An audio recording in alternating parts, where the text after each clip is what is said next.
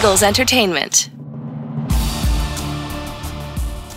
Welcome, Eagles everywhere, to the Eagles Insider Podcast presented by Lincoln Financial Group. I'm Eagles Insider Dave Spadaro. It's Wednesday. I'm at the NovaCare Complex, and the madness has begun ahead of Sunday's NFC Championship game against the San Francisco 49ers. We've got a great podcast for you. We're going to get to a lot of it here. I want to set the scene. And, of course, I want to do that with the voice of the Philadelphia Eagles, as we did last week, the great Merrill Reese. Hi, Merrill. Hi. How much fun was Saturday night for you? It was a ball. What a great game. What a great atmosphere. What a great result. I usually feel like playoff games are almost vomitous because you're just so clenched and nervous. That game, as you said, and Peter King made you a quote of the week, the game was over after the coin flip. Yeah, it basically was. I even liked the way the coin flip turned out. You wanted the offense on the field first. I did. Why? I did. Because I just love the way the offense can set a tone. I know you can set a tone with the defense, and I understand the analytics that you get the ball one more time. But to me, when that crowd is ready and you throw that offense out on the field and they move the way they did, boy, it just sets a tremendous tone. I felt that way early in the season. On the Monday night game against Minnesota, Eagles lose the coin toss, on comes the offense, and the Vikings were never back in that game. And conversely, there was a situation against the Saints, and of course it wasn't Jalen Hurts that night, but there was a situation against the Saints late in the season where the Eagles deferred and the Saints drove the football for 8 minutes and 58 seconds, and that crowd that started out at a high level was dissipated. It was like the air went out of the balloon, and then the offense went 1, 2, 3 and out a couple of times, and it was tough to get back into that. That said, let's explain why teams defer. The theory is that you get one more possession, and then you get back-to-back possessions, end of the first half, beginning of the second half, and there's an opportunity to really create some distance. And so I think that no matter what team wins the toss, they're going to defer. Yeah, but for years and years and years and years, you win the coin toss, you take the football. And I still think there's an advantage to that. All right, well, we'll see. Sunday, it's the Eagles and the 49ers in this Eagles Insider Podcast presented by Lincoln Financial Group. We're going to check in with some players from the podium and the locker room. Jalen Hurts, Dallas Goedert, Brandon Graham. We're going to hear from Tony Leonard in our Extra Point, who's in charge of the Lincoln Financial Field turf, natural grass. Beautiful, right? Like, beautiful. When you look Great around field. the league, Merrill, at this time of the year, those teams that play with natural grass, burned out, brown, just spotty. The Eagles' Lincoln Financial Field is absolutely gorgeous. It really is, but it's been resodded in the last month, and Yes, that's great. That's great. We're going to get our first look at the 49ers, and we're going to hear from head coach Nick Sirianni, as well as one of those defensive players, James Bradbury. Merrill, let's talk briefly here about the 49ers. And actually, before that, let's talk about the setting on this Wednesday and paint the picture, because you do it so eloquently for the listeners. What is different about the NovaCare Complex on this Wednesday before the NFC Championship game? Well, the number of national media who have descended upon the NovaCare Center to cover this football team. So when you have, instead of maybe 50 reporters on a Wednesday, and suddenly that triples to maybe 150, and they're throughout the building and they're going into the locker rooms and they fill up the auditorium, there's a feeling that something special is taking place. And also, instead of the media going into the locker room, which they do for the interviews, they also keep bringing players out. So instead of one player, you're probably going to get 4, and you get the biggest stars on the team. And you sit back there and you pop a question here and there, and these guys are great. They're welcoming, and they're as expansive as they possibly can be. But there's no doubt about it. From the time you drive up to the area and you look at the parking lot, you know something is special. No doubt about it. And I always look, as I've said this before, I always look for energy and tightness versus looseness. I always felt Andy Reid's teams were just a little bit tight. I don't sense that. I certainly didn't sense it in 2017. I don't sense it with this team either. I think it's kind of a business as usual aspect to this football team. Well, and I think one of the people who sets the tone for that, now, I know it comes from the head coaches and all of that, but when you have a quarterback who is on a level line, who doesn't change, Jalen Hurts just seems to be the same Jalen Hurts, win, loss, sunshine, snow, no matter what there is, there's a certain calming influence that he bestows on everybody around him. I kind of, in defense of Donovan McNabb, I felt that about Donovan. His approach was much more disarming in a light, jovial way. Yeah, I don't mean that as a criticism of Donovan McNabb, because I'm a big fan of Donovan McNabb. Best quarterback in franchise history. Yeah. Yes. I thought the same with Carson and then Nick in 2017. I thought Nick was extremely calming. Yeah. Although I didn't look to him for that. I looked to him to play better than he played down the stretch. Sure. He didn't take over till late in the season. Yeah. That season was made by Carson Wentz. It's tough to look at Carson Wentz now and believe that he's the quarterback who was, at the time he went down in Los Angeles, the most likely MVP. And ever since then, it's been a different Carson Wentz. Amazing. All right, let's get to it here on the Eagles Insider Podcast presented by Lincoln Financial Group. Our first interview, James Bradberry, Eagles All-Pro cornerback, stopped by the studio here to talk about his season, his bet on himself, and what's ahead against the 49ers. Pleased to be joined by All-Pro cornerback. Look at his smile. All-Pro cornerback James Bradberry. You like the sound of that, don't you? I do. I love it. I know you're not an individual awards guy, but I think there are some that actually are very meaningful. What did being named All-Pro mean to you, James? It meant that all my hard work paid off, you know? I come in every day, try to keep me a routine, try to be consistent, and that's pretty much how I feel about the honors. You know, I've been a consistent player throughout the year, I made some plays, and it's all coming to fruition. How do you judge your play? I really judge my play by how many impact plays I make, and pretty much how consistent I am. Am I in position most of the game? You know, am I doing my job and whatnot? But I guess a deeper question. You know, what defines consistency? If they're not throwing the football your way, for example, you are still grading your performance based on what? I'm just looking at my technique. You know, of course, looking at the effort. But mainly the technique, you know, if you're not getting a lot of balls thrown at you, you just got to make sure you stay on top of your technique and don't let them, lull you to sleep, because it can get kind of boring, when they're not attacking you. For those who, fans only see when the ball comes your way. Does technique vary a lot from one game to the next? Did it early in your career? Is that kind of how you become an All-Pro, that consistency in the technique is there every single play? I think it starts, it all starts in the offseason, you know, working out hard, making sure your body's ready for training camp, and making sure you're working on your technique so it becomes just natural. And you're not really reacting and overemphasizing it when you get to the season. And of course, you practice a lot throughout the year. You watch a lot of film, so you got to make sure always honing in on your technique and making sure your craft is good and if not perfect, you know. And the very idea of a quarterback is that the receiver knows where he's going, you don't. Mm-hmm. Which, in an argument would say that you're a better athlete than a wide receiver, but we won't say that because that would offend perhaps people out there who are wide receivers. But so I'm just trying to get to the essence of it. Are your feet the most important part of your technique? Are your hips the most important part of your technique? Are your hands the most important? Your eyes? Well, our coach always emphasizes the eyes. You know, it starts with your eyes. And of course, as a DB, you got to have good feet. So I would also say it starts with your feet as well. But for me, I try to start with my eyes. That's kind of how I kind of gauge and anticipate certain plays, you know, based off the situation, based off what I'm seeing as far as formation, even the receiver's mannerisms as he's coming off the ball. James, you made the playoffs in 2017 with Carolina early in your career. And I wondered, you know, did you think hey, this is going to be the way it's going to be all the time back then? And then here we are 5 years later, right? You know what I'm saying? Yeah. It was bits. You really learned to appreciate these moments. You definitely do. My first year we didn't play well, and that was after the Carolina Panthers came off that Super Bowl run. So I came in after. So I was thinking, you know, it's going to be kind of pretty smooth. I was going to get to the playoffs, and it didn't go that way that first year there. But the second year, like you said, we made it to the playoffs, and I didn't really get the feeling that it was going to be like that because my third and fourth year I didn't make it to the playoffs. So kind of just go by season. What was different about your feeling, if you can recall, back in 2017, that playoff appearance, and how you felt on Saturday in front of a rocking Lincoln Financial Field?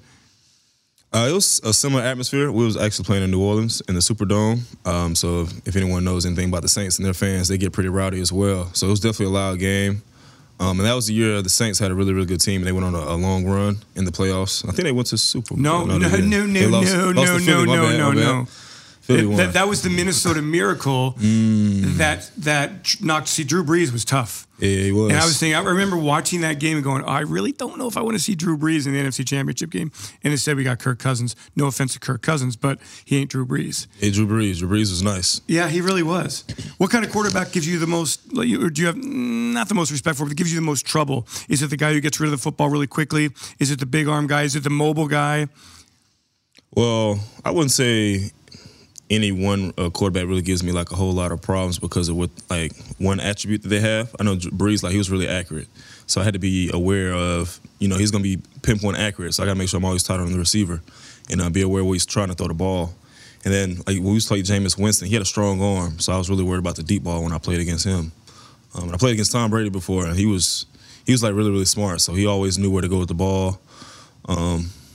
And he kind of plays with the rhythm of the cadence of the offense and whatnot, the snap count to try to get you out of the disguise as far as the safeties and stuff.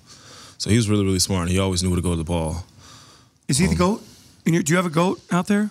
Yeah, I'll probably say Tom Brady. You know, the fact that he's been able to do it for this long and be this strong for so long, got to name him the GOAT. Is Aaron Rodgers in that category also? Yeah, I think so. I think Aaron Rodgers is kind of like all-around elite quarterback, strong arm, really, really smart, accurate, can also run, make plays with his legs. So he's definitely in the conversation for GOAT, too. All right, let's talk about James Bradberry, Philadelphia Eagle. You bet on yourself after things didn't work out for you this year with the Giants. And did you feel that way at the time that this was going to be a year that kind of really set up, the rest of your career? I mean, how'd you look at it? I was just going in there with an open mind. I wasn't really sure how it was going to work out. I knew I was signing a one-year deal, so I was just trying to go in here and compete and just make as many plays as I can. In retrospect, what was the determining factor of, choosing Philadelphia? It was ultimately the roster, they built here. I knew we had a good front seven. I knew we had the ability to score points on offense. So anytime you got a good offense, it keeps the defense off the field. Anytime you have a good front seven, it makes the job as a DB a lot easier. Did you research Coach Nick and any of the defensive coaches, JG and the guys that you would be talking to as well? I knew about D. Will because my agent used to be his agent back in the day when he played. So that's how we kind of knew each other and was familiar with each other. So that was pretty much the only coach I knew about. Denard Wilson, of course. What is he the one that you communicate with the most, James? Yeah, I would definitely say with me. I spend as far as coaches, I spend the most time with him. So tell me about him as a coach. How has he helped your game? How has he helped this defensive backfield? We didn't get any good sign for as a coach. I feel like he always gives his players information to go out there and make plays. And D. Will, he always gives us a lot of information so that on game day, we kind of anticipate plays and we can play ahead of the snap. Of course, you're not going to know every play when they line up, but if you got some good tendencies and some good nuggets from your coach, it'll definitely put you in a better position to win. This defense has been really lights out. I feel like the defense hasn't gotten the respect nationally that maybe it should get. That remains to be seen. Nobody cares. We keep winning. Do you feel that this defense has gotten better and better and better, right? And that you are hopefully peaking at the right time? Yeah, I definitely think we've gotten better and better over the year, and I'm hoping that we're picking at the right time. I know we played a fantastic game this past week. So like you said, we just got to keep it going and make sure we keep that peak rising. And the interception that you had, James, I would imagine that you saw the end zone after your catch. Tell me what happened there. And were you mad at yourself for not scoring?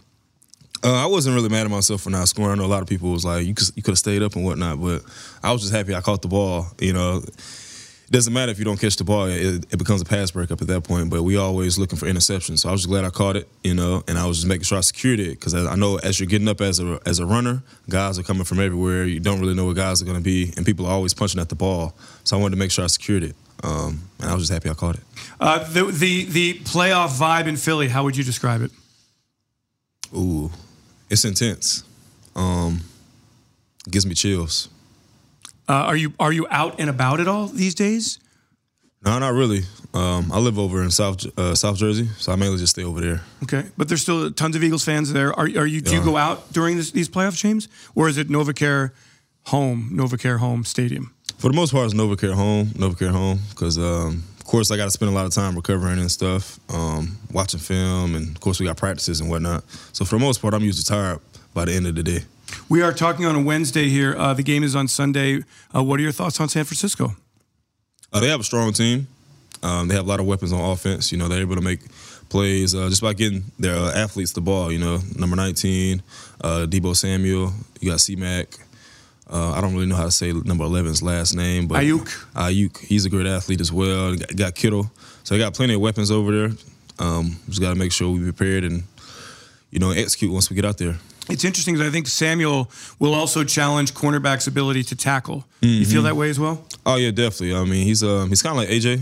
He's a stockier guy, strong, and he runs hard. So anytime you got a guy that's 215, 220, running full speed at you, like coming out of the backfield and also on the perimeter, it's definitely hard to tackle. Do you pride yourself, James, on your tackling ability?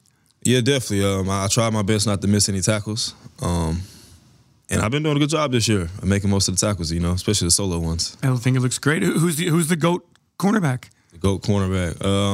I would also, of course you got Deion Sanders, but I always watched Darrell Reeves. I like Richard Sherman.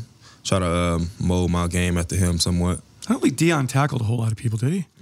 He killed us. He was the playmaking ability, unbelievable. But I don't really remember him being all that interested in tackling anybody. Hey, when you're that fast and you make that many plays on the ball, you don't really have to tackle like that at corner. Then all right, let's wrap this up because I know you got to get back into it. How do you like the fact that there's 50 reporters every single day in the locker room? You're always very willing with your time. Mm-hmm. You're always very thoughtful, I think, with your answers.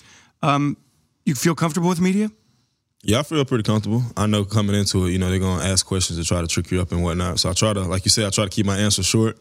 And I try to be thoughtful with my answers so I don't slip up and put myself in a bad spot. Oh, the short answers, are they deliberate from? Oh, for sure. So wait, if James Bradberry is away from the media, are you like a chatterbox? I'm not really a chatterbox, but I do definitely talk a whole lot more around people that I'm comfortable with, and most of the time not in front of the camera. I gotcha. What is the fashion of choice for Sunday? I haven't figured that out yet. I usually figure that out by Thursday or Friday. Is there like a tone is there like a message you want to send with your dress? I try to keep it, clean, but make sure I have something that pops. Okay. For the most part, just keep it clean and make sure it all goes together, it kind of flows, and also it fits me. I don't really want to wear anything that I feel like doesn't fit my style or personality. Who do you feel is the best dresser on the team? The best dresser on the team, I definitely like Devontae Smith's his suit choices. Sure. I feel like Miles, it definitely shows a lot of creativity with his swag. Of course, you got Jalen. Jalen always comes correct on game day. Fletch got a good suit selections. Hassan Reddick. He cares. I would put him and Miles kind of in the same category. Miles, though, I had a conversation with him. I'm an old square. I don't understand how young guys like you think that sneakers are a fashion accessory. Like, if you're going on a date, for example, you would wear really nice sneakers. Mm-hmm. Would you wear really nice sneakers on a date? For sure. Interesting. They're so expensive now. But they're sneakers. I get it. That's the era we live in right now, though. I got to catch up. What will the nerves be like, James, moving forward here this week? I always believe that a very loose team is the team that performs the best. We try to keep it loose, try to keep it normal, try to keep it, like I said, try to be consistent each and every day. So I'm trying to stay in my same routine that I had during the regular season. But of course, we all know it's a big game, so you're gonna have some jitters and butterflies throughout the week. But when that ball snapped, that's when I try to get my mind right and make sure I'm ready to play. It's what everybody plays for, right? Yeah. Your first NFC Championship game. Good stuff, man. Well, but I guess when did you notice a difference in tempo? Not really. I didn't. I would say I noticed. I felt like the game was a lot faster. The first time I went to the playoffs in 2017, of course, I was a younger player. But this go around, I just tried to tell myself it's not anything different. They're gonna run the same plays that they've been running all year.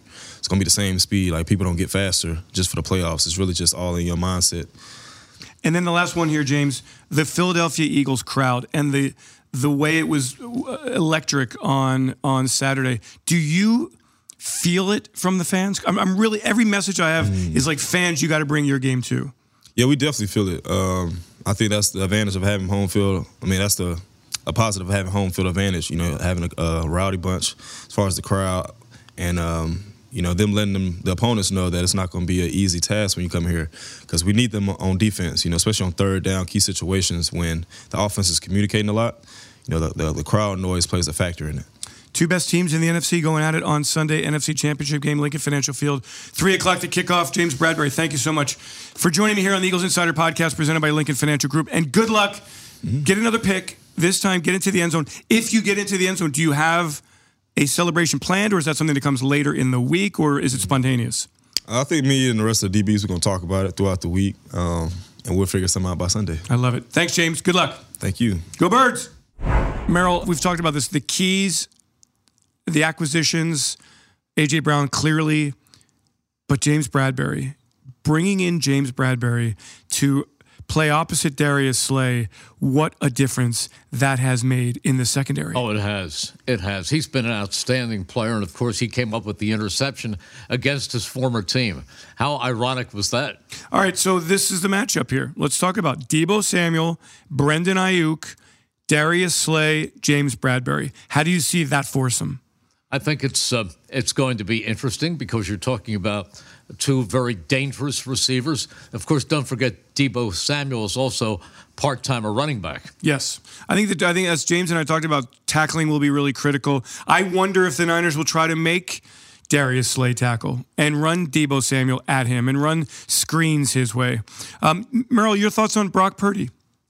I think he's done amazingly well. I mean, you can't take anything away with the guy they called Mr. Irrelevant because he was the last player picked in the draft. He has become very relevant indeed. But the biggest thing about Brock Purdy is the fact that for a guy in this position, he has had tremendous poise. On the other hand, his coach, Kyle Shanahan, has done a very good job of putting him into position to not have the game on his shoulders. They don't win because of Brock Purdy. He really is a game manager, a quarterback who is taking moderate risks. Jalen Hurts plays a much more wide-open game, throws the ball through smaller windows. There's no comparison between Jalen Hurts, who has evolved into an elite quarterback, to Brock Purdy, who is in his first year, but he's certainly done as well as could be, better than what could have been expected. Merrill, two years ago, the Eagles hired Nick Sirianni. I think we didn't really have a feel for him at the time. Heard great things from Frank Reich about him. Jeffrey Lurie spoke eloquently about Nick. What your thoughts on Nick here? We kind of celebrate the 2-year anniversary of the head coach. He's done an amazing job. I mean, he came here and he wasn't comfortable initially with the press conference part of it, but he's even grown. He gets up on the podium now. He is great. He seems to enjoy it. He shows everybody respect. He comes up with some great tales out of his past, but he's just a terrific coach and a terrific guy. Yeah, a terrific guy.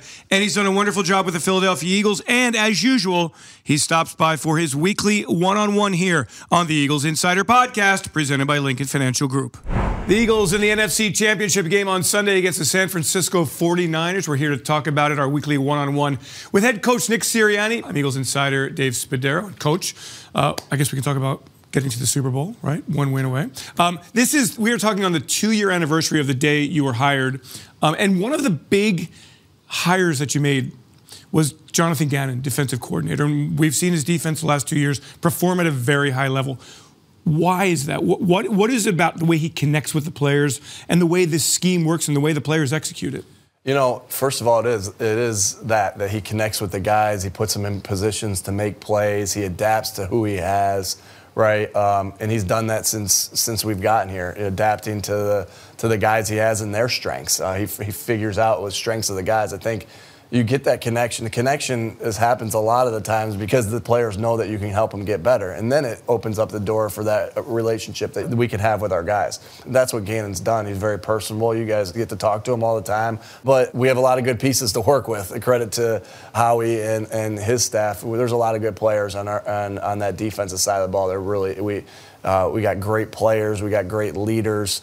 And they're the ones out there playing. And so all we're trying to do is put them in position, and Gannon's doing a great job of that. And then those guys are going out there and balling, and it's fun to watch that defense. Our defense has so much energy and so much juice, and I can feel the fans feeding off our defense and the defense feeding off our fans, and it's pretty awesome. You talked Monday about how the Niners do that for DeMeco. You see the same with the Eagles and Jonathan. I do. I think it's very similar, and that's to me a sign like that you can really feel that passion that they're playing with and the celebrating on the sideline with their coach, and it feels similar. All right, on Sunday, the Niners come in, a bunch of weapons. What are the challenges for JG in this defense? Just that. A lot of good players over there, and guys that can change games. You always think about, hey, who can't we let affect the game? And they got a lot of guys. They got Kittle, they have McCaffrey, they got Ayuk, they got Samuel, right? They got a lot of guys that can change the game at those skill positions. They got a great offensive line. They got a quarterback that's doing his job to get the ball to him. That presents a lot of issues, right? And so we're going to just have to be sound with what we do, but we got good playmakers too, right? And our guys, our good players are going to have to play good against their good players. And how is it going to be any different in NFC Championship game? It's the way it is. There are going to be good players on both sides of the ball, and we just got to make sure we're on our stuff. Nick, your offense has scored 11 times first possession drives, 9 of them touchdowns. And I wonder how much of a priority is that for you? How important is that? And why is it working so well? Yeah, of course, obviously, you're always trying to score fast and score often and score as much as you possibly can. That's our job as offensive coaches. That's our job as offensive players, just put as many points on the board as possible. And so you want to start fast. I think Shane does a great job of teaching the guys, hey, here's what we're starting with. Here's why we're starting with it. And we got students of the game, our offensive line, our quarterback, like our tight ends, running backs, wide receivers are students of the game. They get that plan. They look at the plan. They think about their job. They dream about their job. They think about how this is going to play itself out in these first, 10, 12, 14 plays. They think about it and they put themselves through every scenario they can get into. And when they get in the game, they're ready for it. And so it's just a great team effort by the offense and going out and executing. And sometimes it's a result that the defense got us the ball back on offense on a short field. So unbelievable team game, and it takes everybody. I know you've dug in to take a look at what San Fran does. They bring a number 1 ranked defense in the league. What are you seeing from them? A defense that plays really hard, really fast, really physical. You can really see that on tape. You can see they're very fundamentally sound. And I got a lot of respect for those coaches over there that they teach those fundamentals of tackling and taking the ball away and rushing the passer. Like, you can see the fundamentals on their players. And then obviously they have really good players at each level, right? That defense, the front 7 is a really good group. And then they got players in the secondary as well. And so, good coaching, good players, equals good football teams. And we'll have to be on our stuff to make sure that we're playing to our best of our ability. But we have good players too, just like I said about our defense. And we have physical and fast players as well. And so it'll be a good matchup. On Saturday against the Giants, Lincoln Financial Field, it was an amazing atmosphere. Sunday, we expect the same thing, final home game, rookie quarterback on the other side. I mean, what kind of message, what kind of energy do you want the fans to bring? When I talk to Jalen before a big game, I just say, just be you. Just be you. Am I looking at the right camera? Just be you. Because you can already hear kind of some of their guys talking about Philly, right? Philly. I heard they got a great fan base. We got a great fan base. There's going to have to be a lot of things they do communication-wise that are going to be harder than what we have to go through, right? Because I know they're going to be energetic. I know our fans are going to be going wild and bringing that home field advantage and making sure that we get that advantage because of who they are as a group of fans. And so, be you. Can you feel it when you're on the field? Can you feel it? Shoot, yeah. All right. Shoot, yeah. So just be Eagles fans. Be you. Thanks, Coach. Hey, good luck on Sunday against the Niners, our weekly one-on-one with head coach Nick Sirianni. Thanks for joining.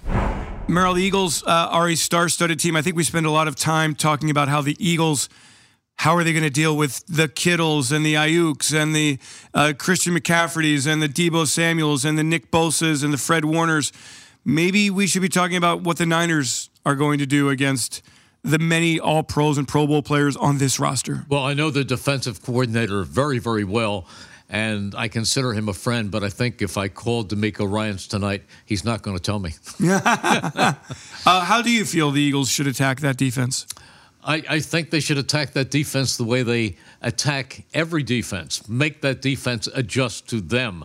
Don't adjust their game to that defense. They make great play calls. Shane Steichen has done a great job calling plays, and you have an offense that can change on the fly. You have the RPOs, you have the quick decision-making of Jalen Hurts, and you have the best receiving core in Eagles history. I agree with that. So speaking of that, let's hear from some of those players who met the media on this Wednesday. First up, quarterback Jalen Hurts. Obviously, two different teams, two different times. I remember getting out early, and then had like 5 touchdowns in the first half. And then I think it was like 35-14 at halftime or something like that. And then they ended up coming back. Kennedy Brooks made a real good run, made it like 42-something. But, yeah, it was a good game. Glad we won. I think I just have the desire to win. I think I have a desire to win. I put the work in for it. Try and be diligent with everything. Try and be the best teammate and leader that I can be, and ultimately try and set the pace and set the temperature of the room.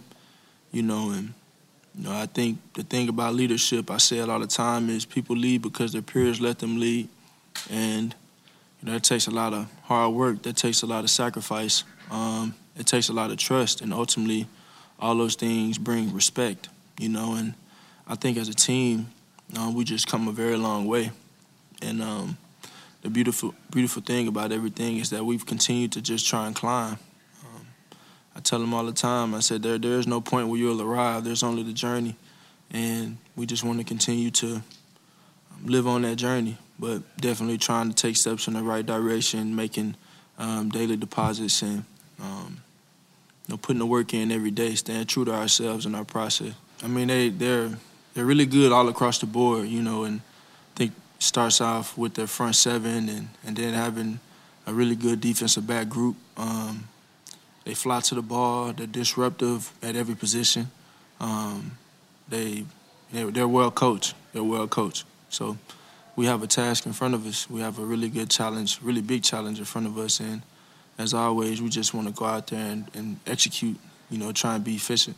And now let's hear from Eagles tight end Dallas Goedert, who Merrill, I felt, set the tone against the Giants with that fist stiff arm that he gave. Yeah, wasn't that something? I thought it was to me, Merrill. I thought he punched him in the mouth. Right, but yeah. And Xavier McKinney kind of got pushed around in that game. No, it was Adoree Jackson. I'm sorry. Adoree Jackson got pushed around in that game. To me, it just said, hey, the Eagles are coming to play and they're going to be physical and they're going to be nasty, and this is Philadelphia and this is what you're going to get. That's what I loved about it. Yeah, well, they are, and they're going to get. San Francisco's going to get some of that too. It's going to go both ways in this game because you have some tremendous defensive players on their side also. But I think Dallas Goedert is a phenomenal tight end. Now, I asked Dallas in the press conference if it gives him a little bit of extra motivation to know that there's another great tight end playing for the other team. All right, so let's hear his answer as we listen to Dallas Goedert meeting the media. I never get a play against George. I'm more excited about the matchup with me and 97. He's an incredible player.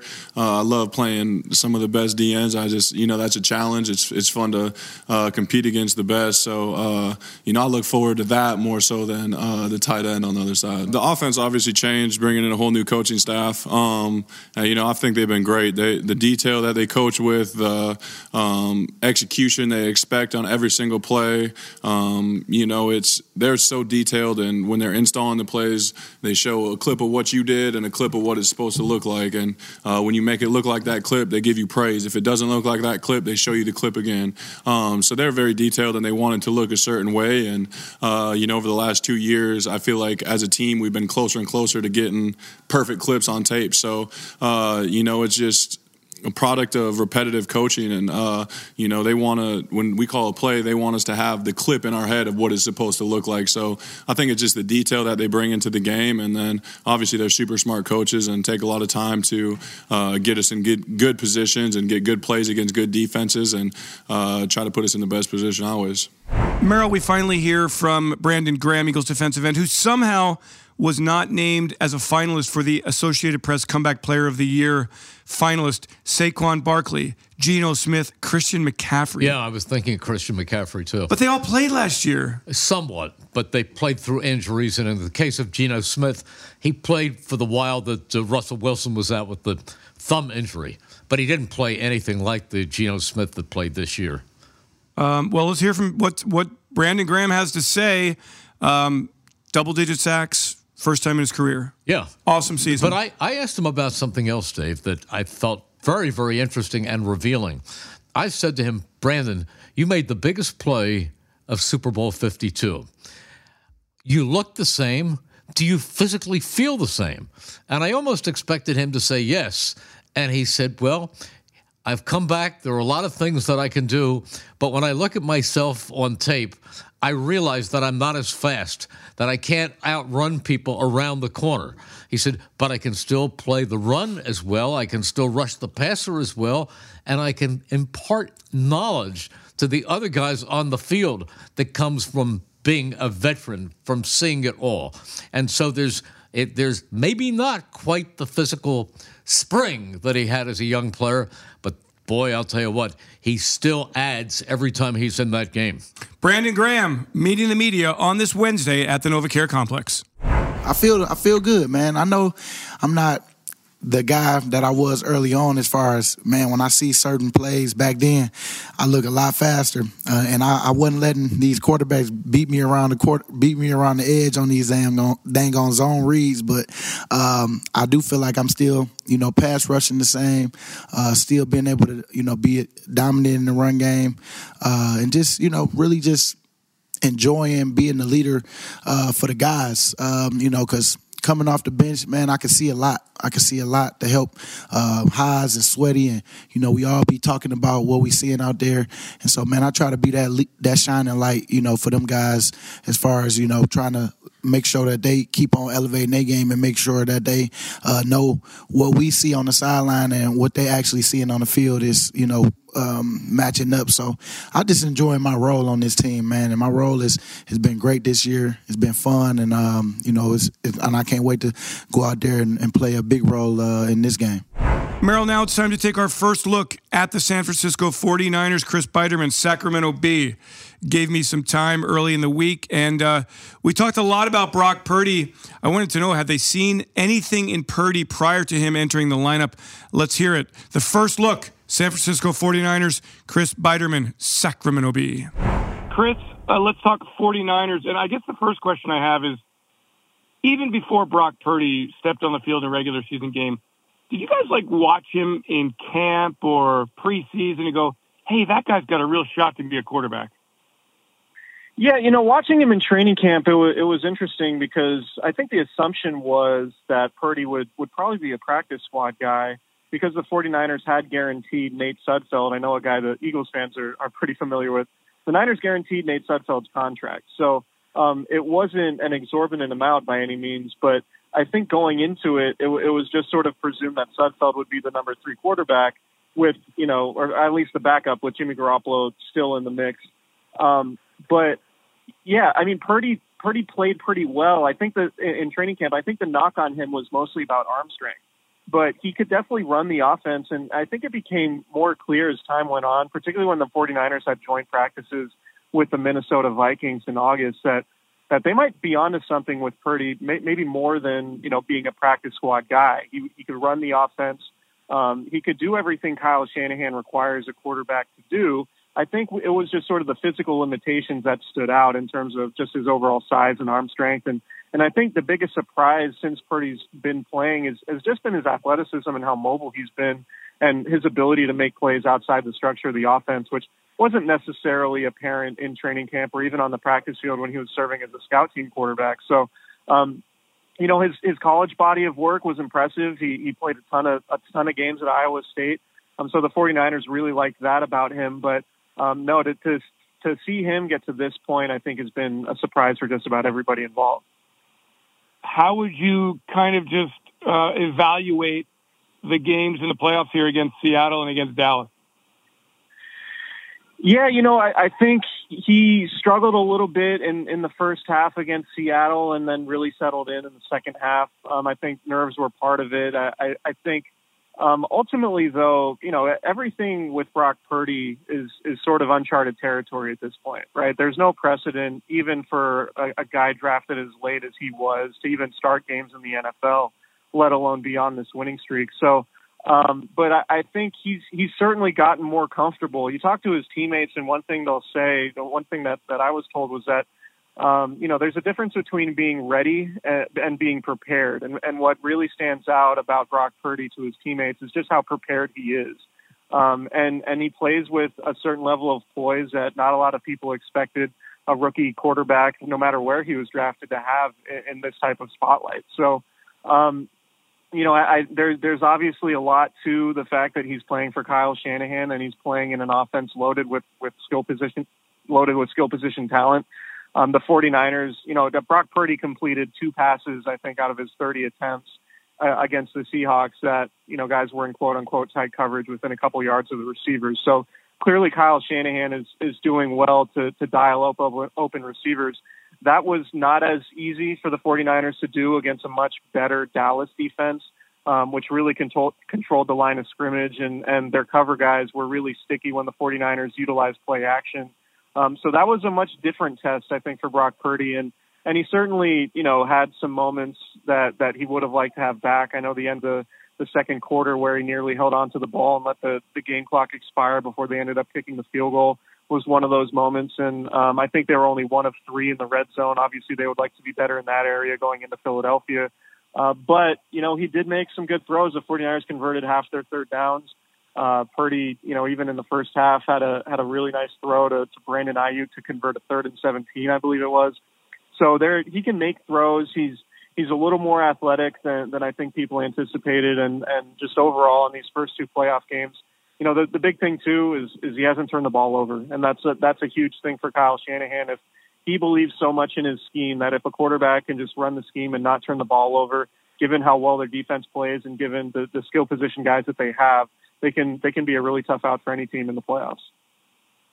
Chris, if you were Jonathan Gannon, Eagles defensive coordinator, how would you play it on Sunday against this Niners offense? Yeah, I would really focus on winning the battle up front. I thought that's what the Cowboys did a really good job of for most of that game, maybe until the third and fourth quarters when the 49ers were able to have their 2 long scoring drives that essentially pushed them over the top. But control the line of scrimmage. If your defensive tackles can play well and prevent, the guards and center from getting to the second level in the running game and blocking linebackers, that's going to clog up a lot of space and prevent the 49ers from getting the running lanes that they typically like to have in the running game. And that obviously sets up everything else they do. Like I mentioned, the Cowboys were really good in terms of sticking with the pass catchers when the 49ers went to play action. And given how good Dallas's pass rush was, a lot of those play action plays just weren't successful because they were longer developing. The pass rush had more time to get to Brock Purdy. So it's really about controlling the line of scrimmage from a defensive line perspective, I think, for Philadelphia. And look, they're going to have the best defensive line by far the 49ers will have faced. And obviously you want to be sticky in coverage. I think that's as simple as it is. Don't try not to overreact to all the window dressing that Kyle Shanahan has in terms of, pre-snap motion and trying to create mismatches. I think the key ultimately to trying to defend them is to just simplify it, not get too overwhelmed by all the different looks and all the different alignments they'll have, whether it's George Kittle lining up out wider in the slot or even in the backfield, or the same for Christian McCaffrey and Deebo Samuel. Just focus on winning up front, and if you can win up front, then maybe that can take away some of the looks that the 49ers like to get. Because if you don't win up front, the 49ers are so good at getting the running game going and then building everything else they do off the running game that they can be successful that way. So really just winning in the trenches, stopping the run. I think it has to start there for Philadelphia this week. It's such a great matchup. Now we look at the other side of the ball, and the Eagles have a bunch of weapons too offensively and score a lot of points, and they're going against a great defense. And I mean, how do the Niners how do you see that matchup? I mean, if you're the Eagles, are you going after the cornerbacks that gave up some yardage against the Raiders against the Chiefs. I mean, what are you doing against a team that is number one in the NFL on defense and has got such talent and experience and just plays so hard for DeMeco Ryans? Yeah, the Niners defense, I think it's certainly statistically the best in the league, but they do have some areas where they can improve. They have given up some big plays, particularly to elite level receivers. When they've struggled against the pass this year, it has been against some of the elite receivers in the league, whether it was DK Metcalf in the first round of the playoffs or Devontae Adams of the Raiders going back towards the end of the regular season. Even CeeDee Lamb in spurts against Dallas. Like it usually takes an elite level receiver to get going against the 49ers secondary. And so obviously the Eagles have at least one, maybe two in the receivers that they have to give the 49ers problems with. And the 49ers also have sort of historically struggled against mobile quarterbacks. And that's guys who can make plays, when the 49ers blitz and leave the middle of the field open. They've been gashed by mobile quarterbacks who can get out of the pocket, and Jalen Hurts can certainly do that. They've also been hurt by design running plays. So it's the 49ers are zone heavy. They typically allow teams to sort of dink and dunk their way around down the field, but try to take away the big play. I think if they can take away the big explosive plays from the Eagles, I think that'll go a long way towards determining the outcome of the game. But if the Eagles are making big explosive plays and the 49ers are unable to contain Jalen Hurts inside the pocket and prevent him from hurting them with his legs, then it could potentially be a rough day for them. But no, the 49ers defense is really sound. They throw a lot of different looks out there. The defensive line obviously is their strength, and if they can put themselves in, situations where it's obvious passing downs and the Eagles are, 3rd and 6, 3rd and 8, and they know they're going to throw the ball and Nick Bosa can pin his ears back and they can start to run a lot of those pass rushing games, the stunts, the twists, all of those things. And then that's really when the 49ers defense is at its best. But if the Eagles are able to stay ahead of the sticks, they're able to run the ball a little bit, they're able to effectively dink and dunk, maybe the 49ers can get a little over aggressive at times and then allow some big plays out the backside. So I think it's, to your point, it's going to be a fascinating matchup. It's two really good teams that, and I think the Eagles certainly have the type of offense that can give the 49ers problems, but this is a 49ers defense that's played in a lot of big games. Obviously, since Kyle Shanahan got here, they're 6-2 in the playoffs, and they've won on the road before. Going back to last year, they won in Lambeau Field, shutting out Aaron Rodgers from getting into the end zone in that game. And obviously going to Dallas last year too. So the Niners defense is tested. They've played in a lot of big games, but it's certainly going to be far and away, I would say, their toughest test of the season going into Philadelphia and trying to slow down that offense. Finally, Chris, I look at San Fran, I'm like, there's got to be some glaring weakness, and they're battle tested, check. They've got an experienced coaching staff, check. I guess I keep coming back to Purdy, and will he kind of settle back down to earth in such a big moment in a hostile environment against the best defense he's played? Or is he really that next incredible story? Yeah, that's kind of this whole thing, right? Everyone's sort of waiting for Brock Purdy to turn into a pumpkin. Is he going to have one of these bad games where he makes a backbreaking mistake that leads to points the other way? That just simply hasn't happened. The 49ers are 15-0 when winning the turnover battle, and Purdy, I think since he became the starter, only has 3 interceptions.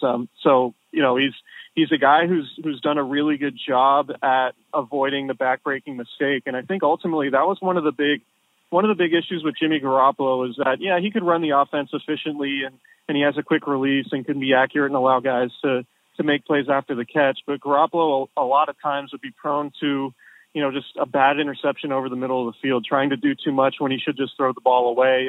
And Purdy does a really good job of taking what the defense gives him and also getting rid of the ball and avoiding those mistakes when there's nothing there. So I think ultimately, like I said earlier, Kyle Shanahan really loves that about Brock Purdy, and that he doesn't turn the ball over. And it's one of his best traits, to be honest. So one of the main reasons why the 49ers are here, they can run the ball.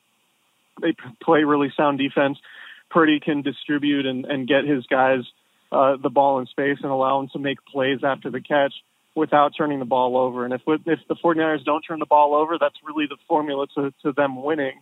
But if they do turn the ball over, obviously on the road in a hostile environment, it's going to be infinitely more difficult for them to go win the NFC Championship game against the number 1 seed in Philadelphia. So, if Brock Purdy doesn't turn the ball over, that's a very clear indication that maybe he is a guy who has staying power in the NFL in terms of being a quarterback a team can potentially contend with down the road.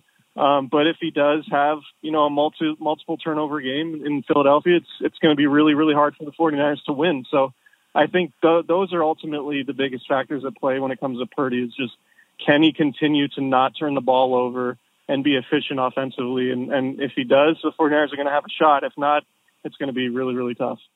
Hey, Merrill, I also want to get to this. Former Eagles wide receiver Torrey Smith was in the house on Saturday. We saw him on the board. He was part of the environment, part of the energy of Lincoln Financial Field. I spoke to him this week about that and about this Eagles team and just about, hey, what it takes to get to this point and to advance and to win a Super Bowl. Here it is, one-on-one former Eagles wide receiver Torrey Smith. When we last saw Torrey Smith, he was on the video board at Lincoln Financial Field on Saturday being cheered by Eagles fans. Alternately, we were watching Eli Manning being booed by Eagles fans. And now I welcome Torrey Smith in, our Microsoft Teams Legend of the Week, former Eagles wide receiver, of course, part of the 2017 Super Bowl team. Torrey, good to see you. How much fun did you have on Saturday playing the good guy versus the Eli Manning villain? Man, it was awesome just being at the game. Since I retired, I've had the opportunity to go to a Ravens game, and I've never really was sat in a fan environment. I was kind of in a suite, and it wasn't really the same. But where I was sitting at the Eagles game, I felt like I was in a mix, and it was really cool to watch the fans in action, watch their passion and love that they showed Eli Manning up close. And it was pretty cool, the reception that we're able to get coming back home. Does the fan passion, energy, sound, does it make a difference, do you think? I think as a player for the home team, I think it does. It's one of those things where you feed off the energy of the crowd. I tell people all the time, whenever I would run a deep route, I would know if the ball was thrown.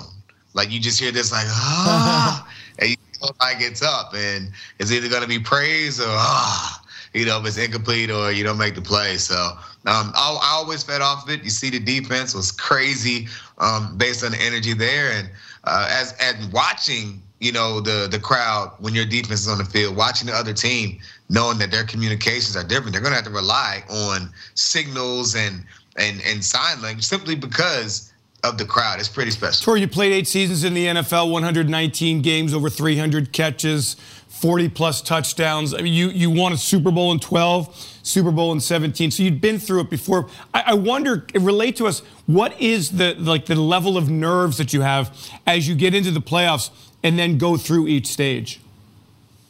I mean, to me, I think there are no nerves. You understand the stakes are higher, but at the end of the day, that's what you train for. That's why you worked hard in the offseason. That's why you were there, to try to do your part to help build a team up and to be the best version of yourself. There's nothing like the playoff environment. I tell people all the time, I don't miss playing football. However, I went to the Bengals-Ravens playoff game, and I went to the game the other day. And if I could have strapped on my cleats, I would have. It's just a completely different atmosphere. The pressure that comes with it.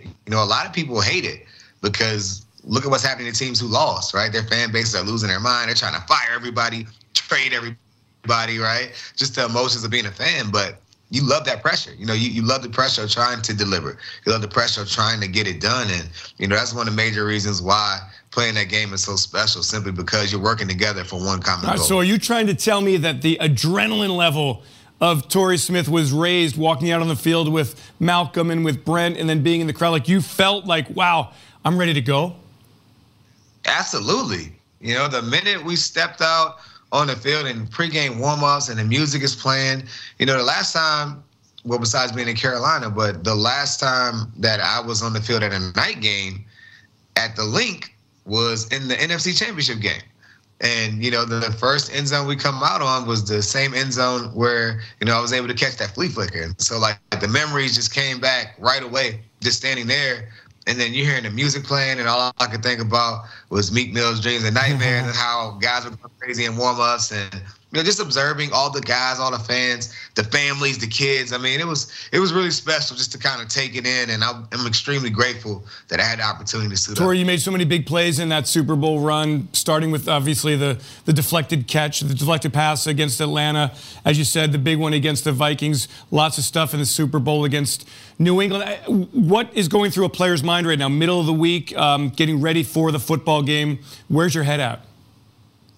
Man, this is it. You know, you talk about all year long that in a perfect world, you want to win a division. You want to be the number 1 seed. You want to have 2 games at home to get to the Super Bowl. Well, you just took care of the first one. And now it's like everything that we want is right here. This is an opponent that we know we can beat. And all we have to do is play our game. Protect the ball, play great defense, and execute. And this is one of those things where, you know, you've been dreaming of it. You know, I think it's easy to stay in the moment, which you're supposed to. Those are the rules, right? But the reality of it is everyone and their mom has watched the Super Bowl. Everyone has watched the NFC Championship game, the AFC Championship game with their family. And now it's like, wait, I had the opportunity to be in it. And it's a thing now where I feel like my perspective now is even better than I would have told you 5-10 years ago. Simply because I'm watching it and I've seen it from all spectrums, and it's truly a special experience. There's so many players that will never get to experience what they're going to have the opportunity to experience this week come game day. So take it all in, take full advantage of it, because you're not guaranteed to get back to that spot. So then people like me who hype this up as something different, is a playoff game really any different than a regular season game? I think the stakes are higher, but at the end of the day, there's going to be a snap. You're going to have to run the play. You're going to have to execute, right? Those same mistakes are the same as during the season, except for the next week isn't promised. So you have to try to cut down on those. But the reality of it is your preparation is the same. And I always felt like it's important to keep it the same, because what you did is enough. You know, if your process, if you truly believe in it, it's enough. So I think people get in trouble when they try to reinvent things and try to go outside of themselves for one particular game. It's like, no, man, this is what you've done. Your process has been great to get you to this point. Continue to do it. Maybe study a little bit extra there, but the reality of it is, don't psych yourself out by trying to do too much. There's also distractions. I mean, I don't know what it was like for you. Did you get hit up for more tickets? Did you ever even step outside and go to dinner the week before one of the playoff games? Because you know what it's like in the city. People are all over you. How did you block that stuff out? Was it a challenge for you at all? Oh, for sure. Get the tickets out of the way early. I love now that they have digital tickets, so it's just a text message. You don't have to worry about filling out names on a letter and passing them out or whatever. So that helps there. But get the tickets out of the way. Have your Friday night dinner or Saturday night dinner, whatever you typically do, and just get ready to roll. You know, it's a game. It's gonna go quicker than you know. You know, you're gonna be so anxious and stuck in that hotel over there trying to be ready to roll, but you just have to stay focused on the main thing. All right, Torrey, you know these teams very well, San Francisco and the Philadelphia Eagles. Your thoughts on Sunday's game? I'm excited about it. I think it's going to be a great matchup. 2 great teams there, 2 teams I had the opportunity to play for, leaving San Fran, coming to Philly. But the reality of it is the Eagles are at home. You take care of business at home. This team has a lot of positive momentum. Jalen Hurts is playing amazing. I love what I saw to the defense last week. But the San Francisco 49ers, their strength, yes, their quarterback is young. You have to get after him. But their strength is their defense and their running game, what they're able to do scheme-wise. So that defensive line gets after it like they did last week, and the defense is still able to, you know, drop back 8 in coverage. That's going to lead for a long day for San Francisco, because they want to try to get the ball out quickly and let their guys get rolling. With Yak, they have Deebo Samuels there. They have Christian McCaffrey, another former teammate of mine, you know, one of the best players I've actually been around, to be completely honest. He's a weapon in that pass game. So you want to make sure that you're doing your part to keep everything out in front and also take care of business on the offensive side by dominating the run game, which San Francisco does have a great defense, but they aren't invincible, and I think this Eagles team is going to get it done at home. Torrey, I know that Sunday will be, in a way, a game day for you. So what are you going to be doing? How are you going to get the adrenaline out? Man, listen, I'm going to be locked in, glued into the TV. I can't make it this week because I have some family engagements that I can't miss out on, unfortunately. I tried my best to move it, but I couldn't. But I'm excited. I'm just going to be watching it and taking it all in. After going there last week, I mean, the fans are so hungry for it. You know, I just think back historically, how, this organization has always been so close, has been so close. And this team has the feel. I felt like that when I first went to camp, and we talked a little bit there. I was like, man, this team has it. Like, it feels good. This energy is there. The talent is there. Harry Roseman did a great job with this roster, and now it's coming to life. You just have to try to figure out a way to get it done one more time to get to the game at the end of the year that everyone dreams of getting to. And then I think this team has the ability to get it done. The momentum is there. And you just have to go out there and take care of business. I love it. I do remember the conversation in training camp. You saw it right away that there was just something special. The talent level, the maturity, the hunger that you can kind of feel. That every day at training camp, you can kind of feel that there was something special potentially coming this way. Absolutely. I mean, just watching the guys in the locker room, and there's a talent level to it too, right? I think that's important to note because every year out of the 32 teams, everyone thinks this is going to be their year. They're going to be better, right? The reality of it is probably only 10 really stand a chance.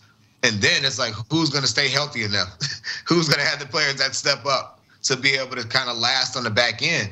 And I think at the end of the day, when you talk about organizations across the league, there are probably less than 8 organizations every single year that you can put in the mix for that they can potentially be in this game. And I think the Philadelphia Eagles, because of what Howie has done with this roster and how Jalen Hurts has developed and going from even Carson the year I was there when he was playing at an extremely high level, this is a team and an organization that's in that list of teams that stand a chance each and every year. So that's something that all Eagles fans should be proud of. I mean, to see it come to light, I mean, everyone should be extremely proud of the coaching staff. I mean, I still remember just a few couple of years ago, people were overreacting to a press conference. And I was like, man, I love this coach.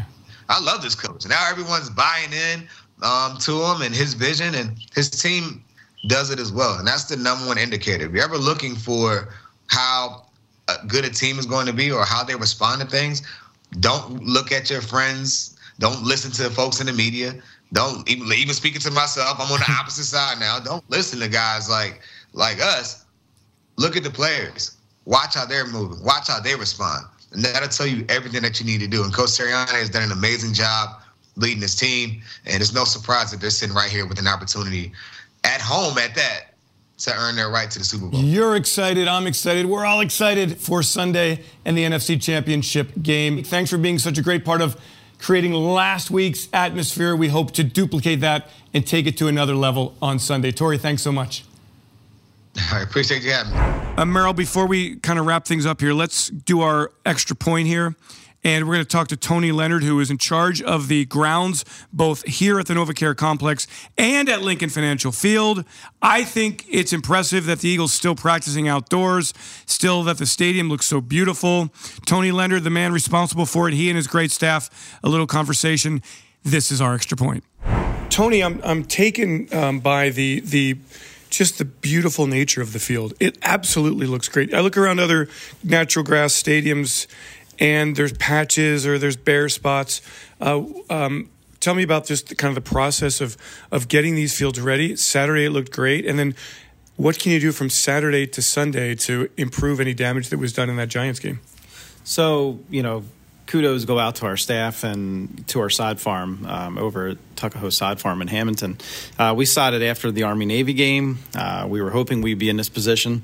We hosted the last 2 home regular season games, and then we had, we were hoping for these 2 playoff games, which we were fortunate enough to get. So it all started with them and giving us a good product.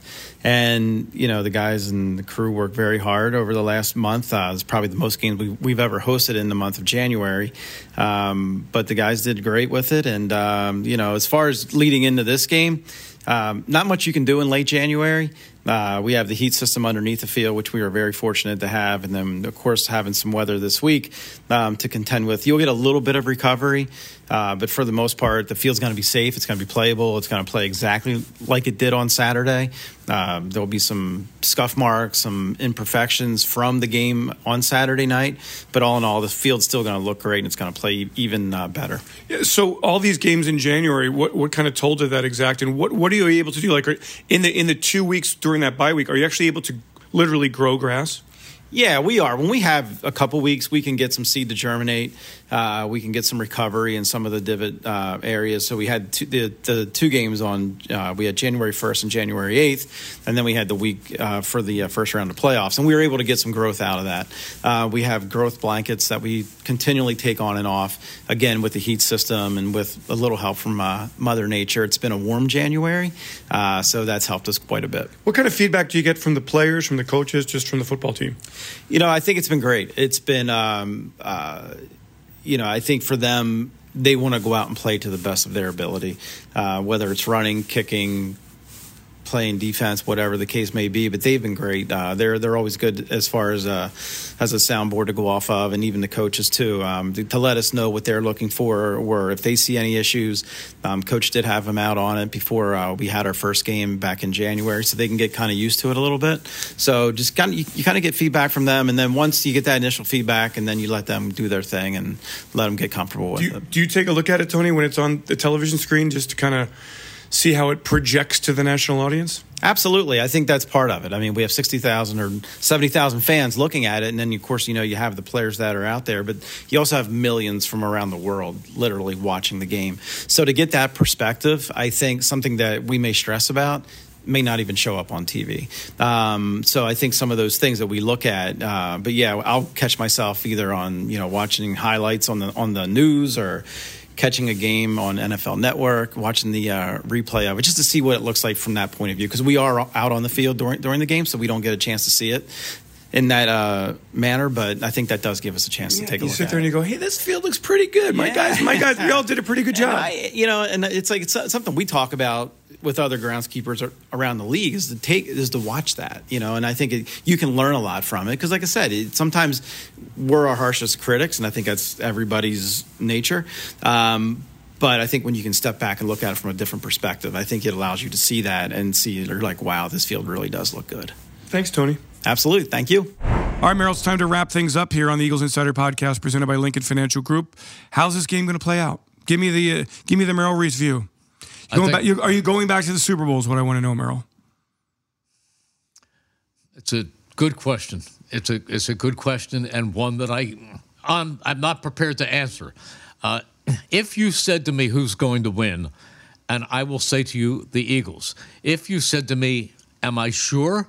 I'd say no, because the 49ers have a trail of 12 wins that they have strung together. And I know they weren't all against great opponents, but the 49ers are a very, very good team.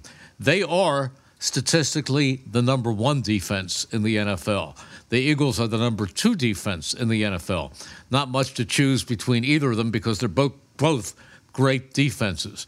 The biggest difference is the fact that the Eagles have an elite quarterback, and they have a young quarterback who is showing a lot of poise, who has held them together in the absence of their first 2 quarterbacks, or at least in the absence of Garoppolo, because none of us know how good Trey Lance could have been. But I think when you look at it, they're not going against, Brock Purdy isn't going against Jalen Hurts. Brock Purdy is going to work with what his coach, Kyle Shanahan, gives him. And he's a very, very bright coach, an offensive mastermind. I think the crowd, the home field is big for the Eagles, but I truly believe that this is a game that could go down to the wire. One thing to watch about this 49ers team, they give the ball to the offense in great field position. They are number 1 in the entire NFL in where they are at the start of drives. That's a very big factor. Turnovers are a big part of every game, and turnovers could decide this one. The Eagles must display ball security. At one point this season, the Eagles were plus 15 in turnover differential. By the end of the season, they were plus 8. Now you can add one more for the Giants game because of the Bradbury interception. But the 49ers in that category were plus 13. So they're very, very good. They're ball hawks also. The Niners, I think I heard a stat, they're 15-0 when they win the turnover differential stat. So we all have a million statistics. That might be the key one. It usually is. It might be. I think the Eagles are going to win this game, and I think they're going to win it a little bit more comfortably than you think. I hope you're right. I think the Eagles are going to run the football very well. I think the Eagles defense. One thing that really gave me great inspiration and confidence, the way the Dallas Cowboys defensive line attacked San Francisco, stopped the run, put a lot of pressure on Brock Purdy, and the Niners scored 19 points, and that's with Dak Prescott giving the football away twice. Yeah, and I've seen games like that, and I've formed opinions on the last game that a team has played. But truthfully, and especially during the playoffs, each game stands alone. And I think this one is going to be an absolute war. Merrill, we shall see. 3 o'clock kickoff, Lincoln Financial Field. Merrill and Mike in the radio booth, and hopefully we are heading back to the Super Bowl. I certainly believe so. Merrill believes so. We just got to figure out a way to get it done. The 7th NFC Championship game for the Eagles with Jeffrey Lurie as the owner. The 8th in history. You've been there for all 8 of them. I have. Amazing career. Well, it's going to continue for because sure. I love it so much, Yeah. but I hope this year ends with another Lombardi trophy. Let's hope so. I believe so. Merrill Reese, thank you so much for joining me here on the Eagles Insider Podcast presented by Lincoln Financial Group. Thanks to Peter Kelly and Kira Mahoney for putting it all together. Ray Doyle for all of his great work. The Eagles Media Relations team for providing such great access to the players, and the players themselves for being so cooperative each and every episode. And of course, all of you for tuning in to the Eagles Insider Podcast. I'm Eagles Insider Dave Spadaro. Thanks for joining, everyone. Have yourselves a great Eagles day. Fly, Eagles, fly, and go Birds! EAGLES!